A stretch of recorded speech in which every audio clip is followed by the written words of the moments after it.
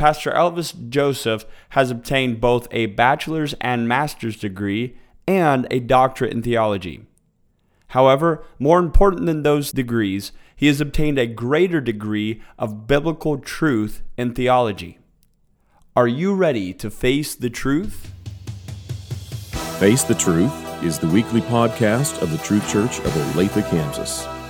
Now here is the guest host for today's podcast.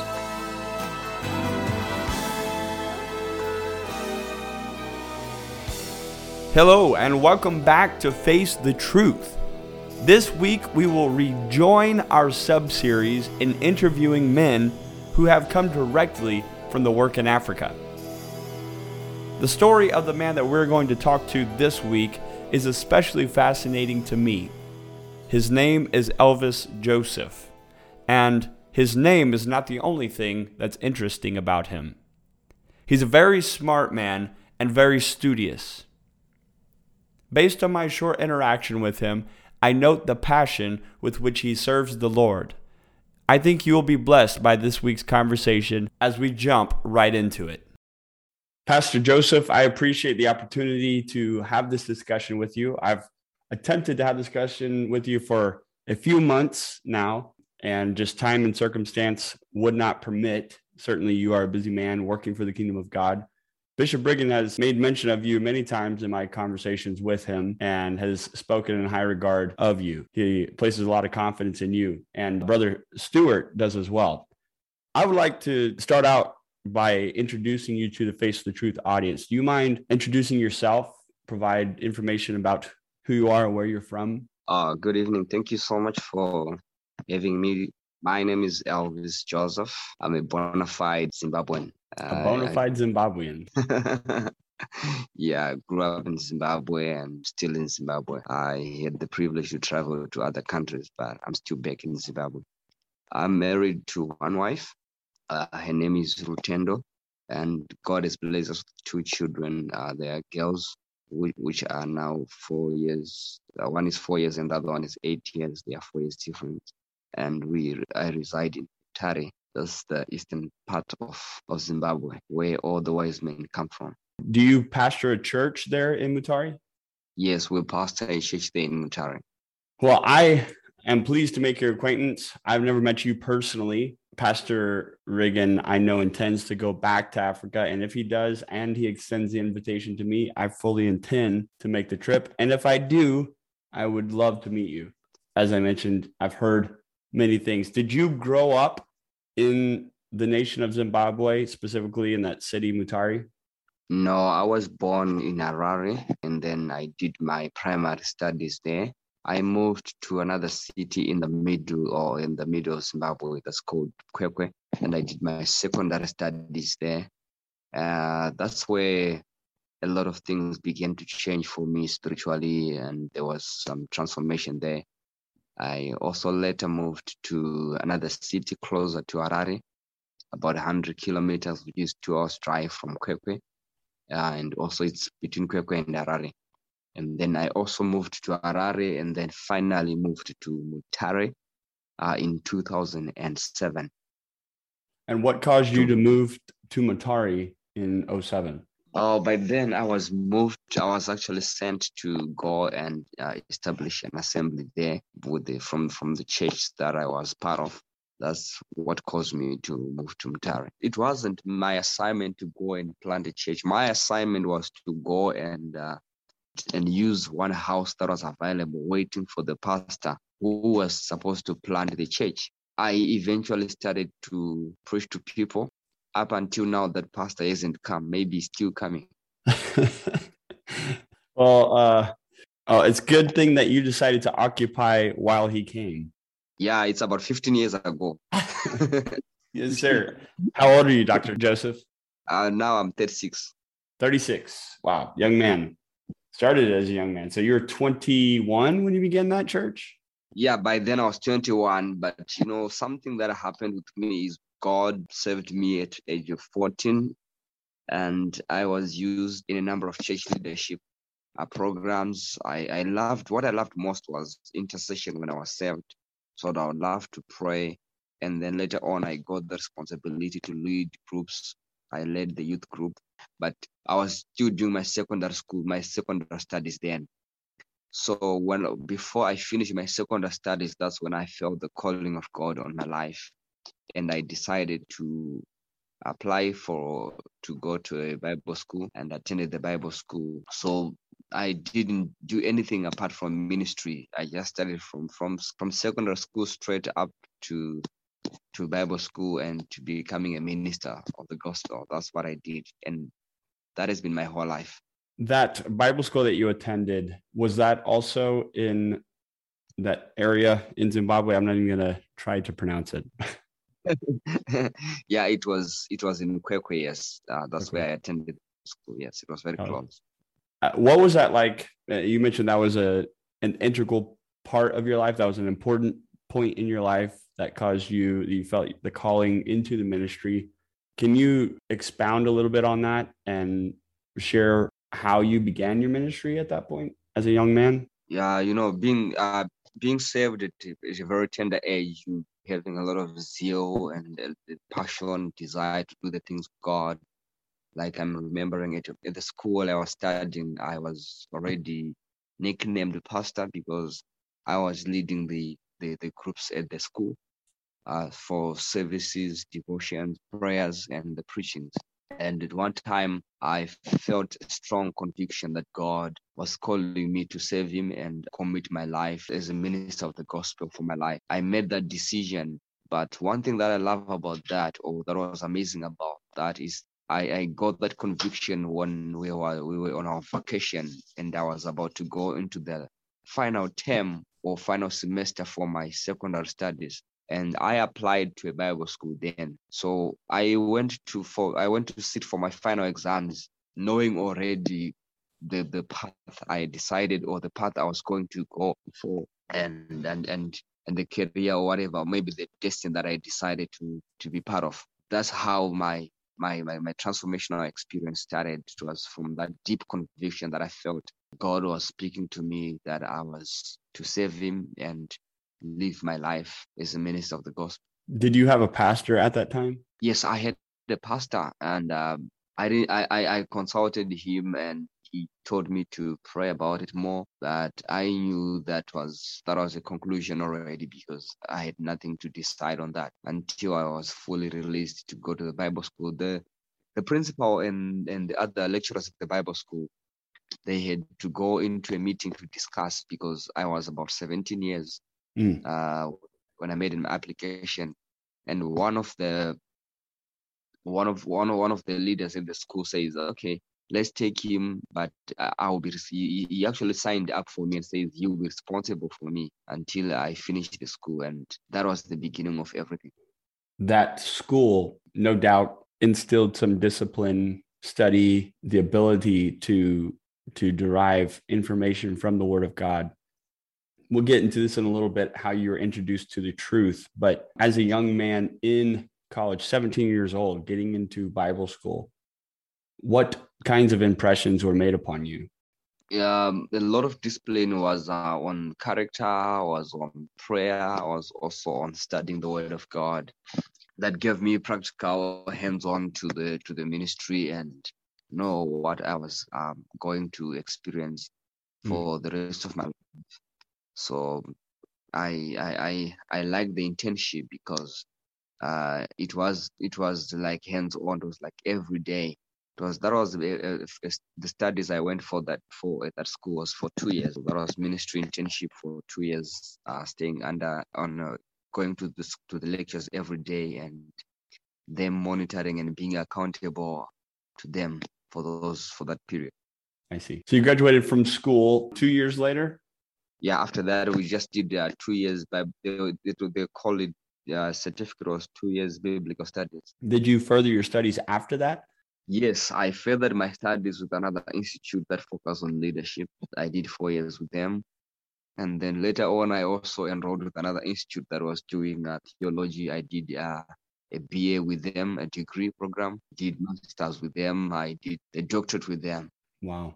So studious man that we're speaking to today. And we're not talking very long ago, right? We're talking perhaps 2 or 3 years. And you can correct me if I'm wrong there. But when you converted to accepting apostolic doctrine of the message of being baptized in Jesus' name, receiving the infilling of the Holy Ghost, evidenced by speaking in other tongues, the necessity of that salvific process. How did you integrate that into what you had already learned through those extended number of years in study? I want to appreciate Bishop Regan because that was a great moment for me. That's about 2018 in Mutare when Bishop Regan came with the A to Z team. He was with Brother Stewart, yes. Yes. They had the 3 days program. I did not attend the whole 3 days, actually.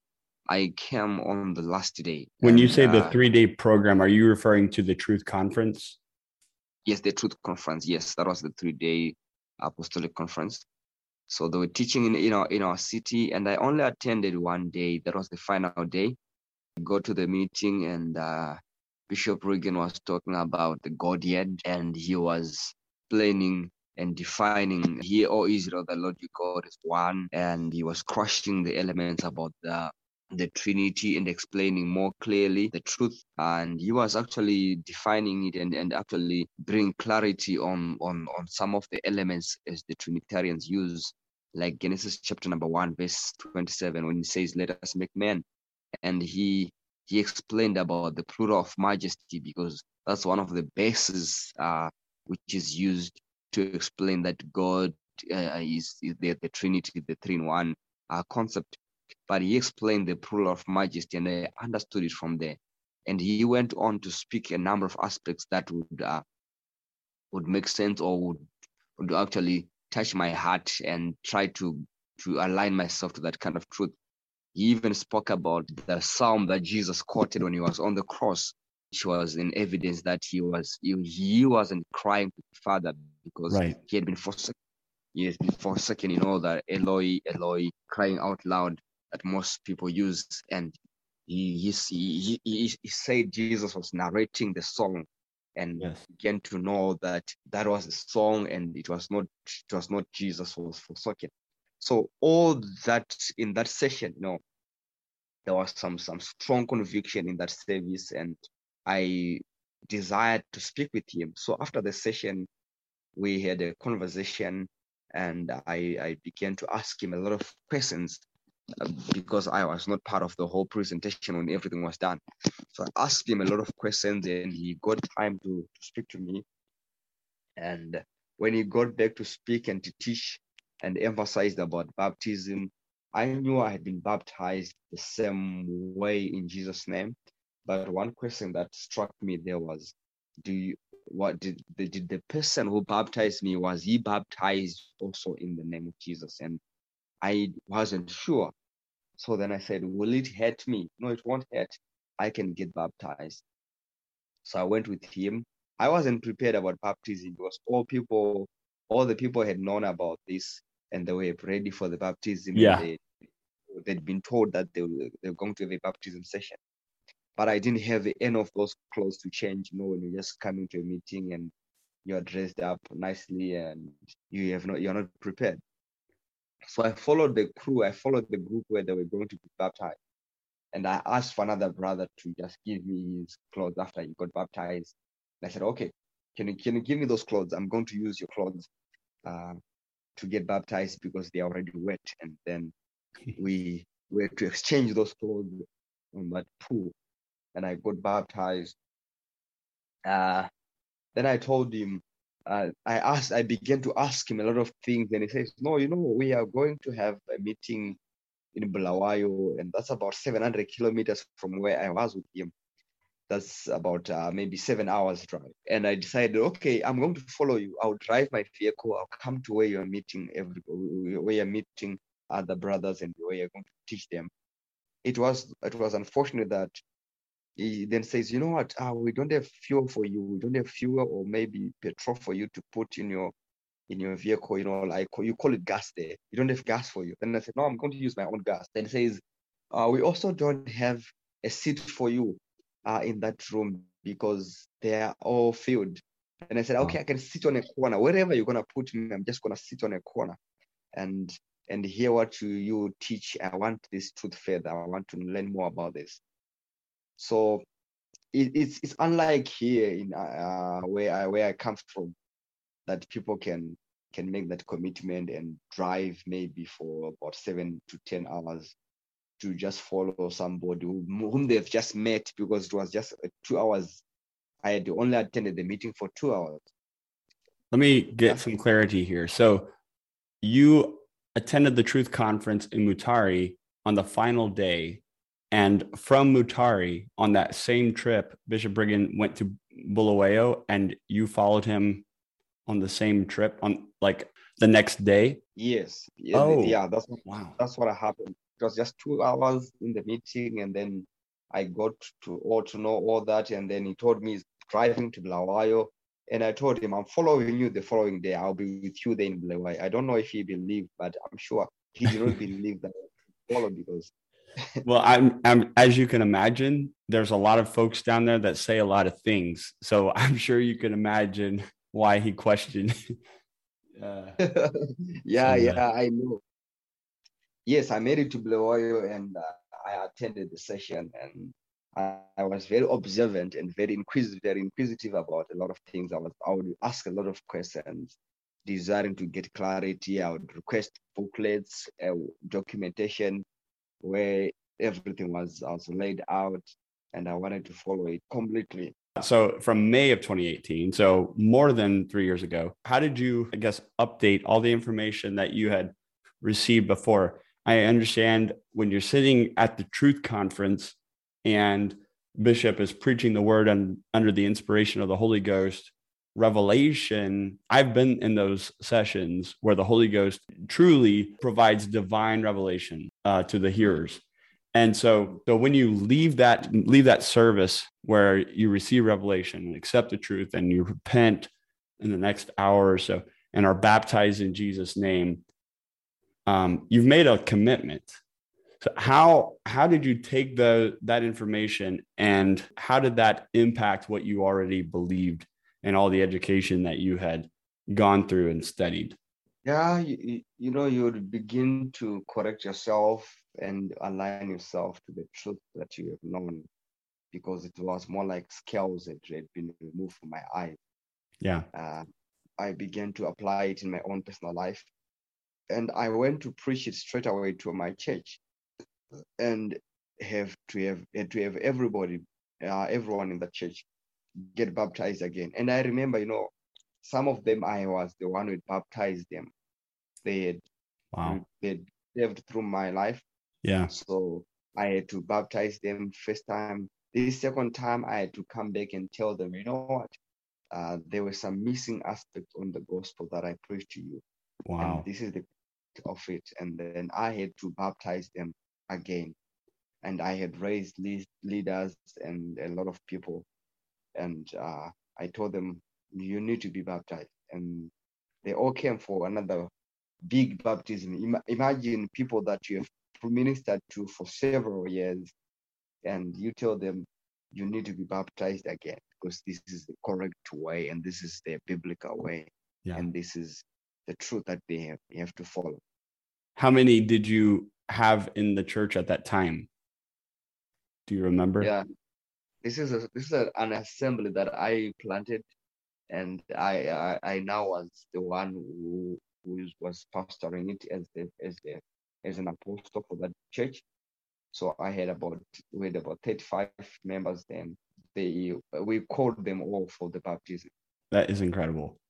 And they all willingly complied, or did you go through a series of lessons teaching them prior to that, or what was that transition like for them?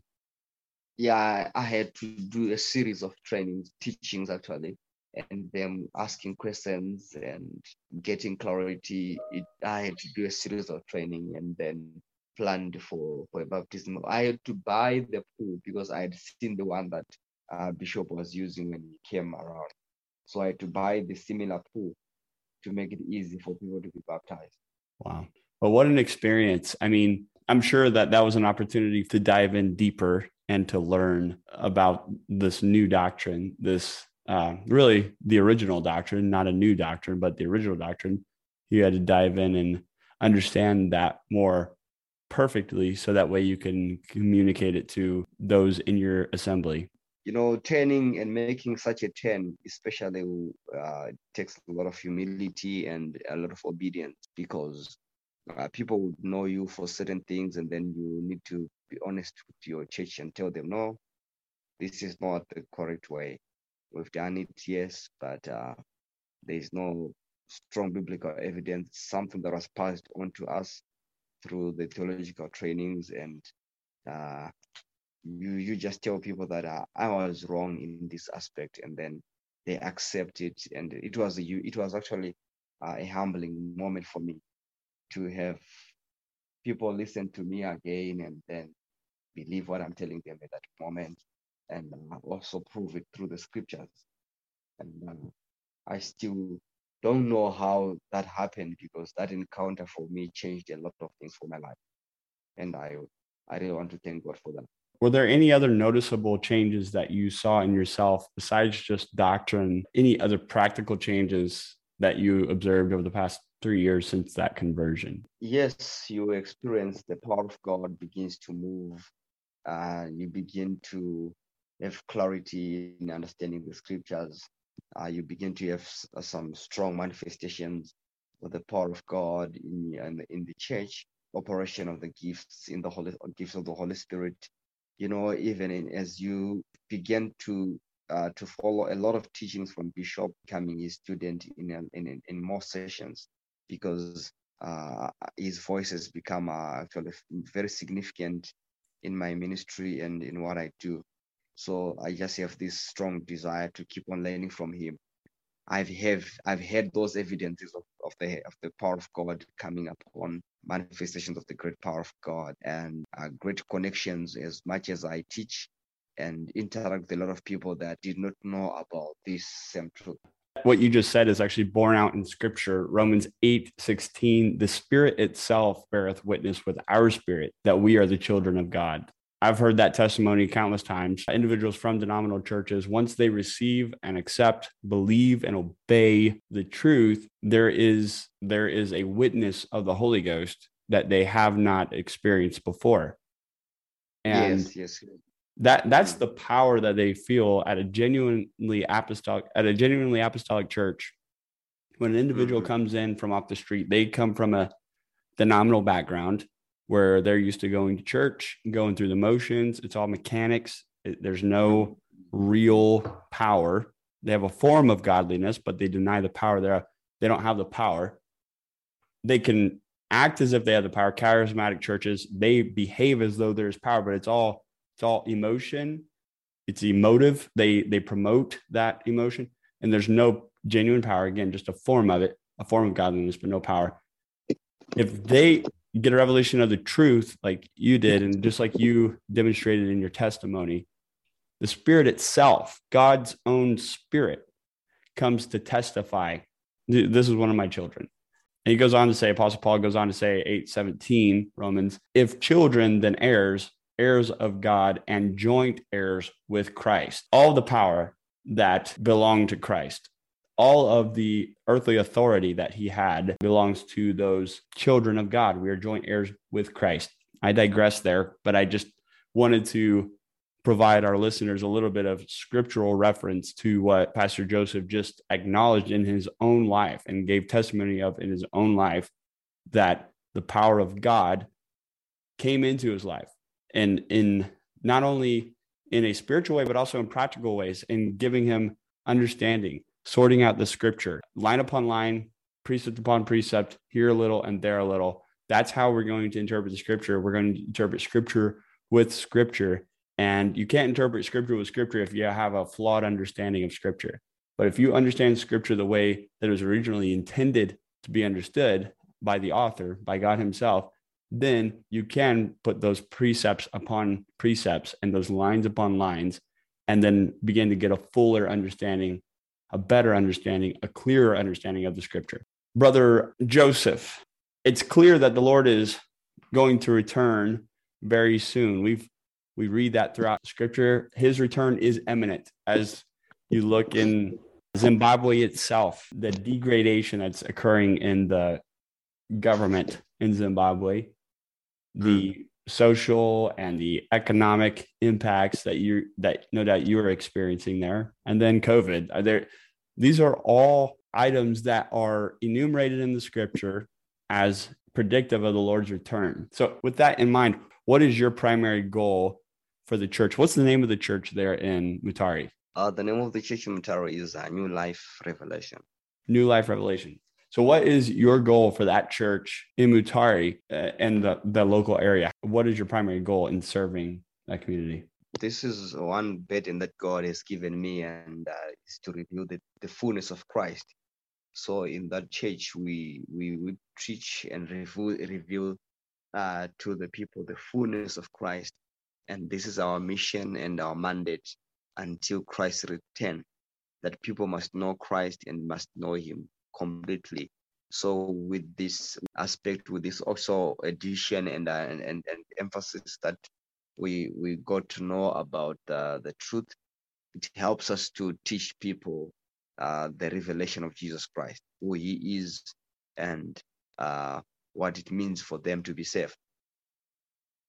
And there's no time. People needs to turn to the Lord and to know the Lord and repent and be baptized. Absolutely. Acts 2:38.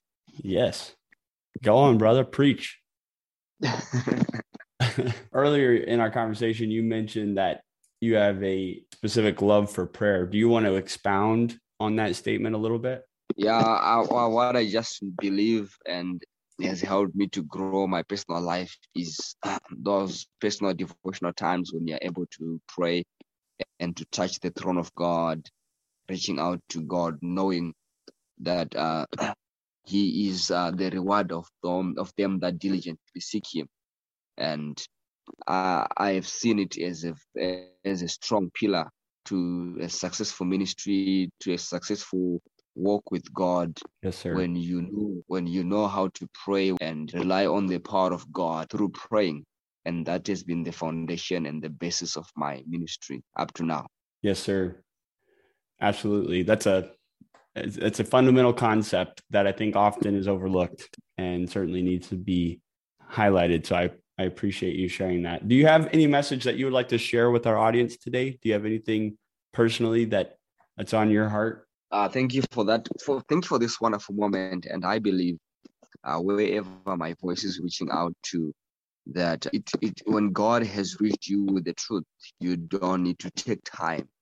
It is of paramount importance that respond to the conviction of the message that have hit you, and don't just listen to the message. Become the message that you have had. Whenever you hear the message, become the message. God wants us to become the message, not to only hear the message and spread it, but the best way and the best and great effective way is to become the message. We embody the message.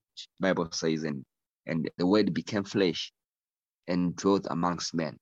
We need to become the message. I like how you said that when you feel the conviction, you need to respond to it. That's a man speaking from experience. The longer you sit and wait, the more you can do yourself a disservice. When you apply a man's intellect and logic to it, that's how we get the Trinity in the first place. It was the Council of Nicaea. Men sat around in AD 325 discussing, how can we make this more acceptable, more palatable? And then they generated this false doctrine. The longer that you sit and idle, hearing the truth but not obeying it, feeling the conviction but not responding to it, the more prone you are to produce error in your life. Pastor Joseph, I have thoroughly enjoyed this conversation. I want to meet you in person. I know you've met my brother. I know you met Pastor Stewart and Bishop Reagan, of course, and certainly many others. I would love to meet you in person and maintain contact with you if Bishop permits. And I will be praying for you, your family, and your two young daughters. What's your daughter's names? One is Elienai. It means God of my eyes. And the other one is called Yasel. It means the handwork of God. Wow. Beautiful names. Again, I appreciate you making time, Dr. Joseph, for for this conversation. I know you're a busy man, and I also know it's getting later right now. Is it midnight there now? Yeah, it's about almost 30 minutes before 12 midnight. Well, thank you so much for being patient with me. I know it looked like it was impossible for us to connect, but thank you for being patient. Yes, absolutely. Thank you for making a point to do this, and God bless you so much. I will be praying for you, brother. Yeah, thank you. If you don't come, I will come there. All right, that sounds like a plan. God bless.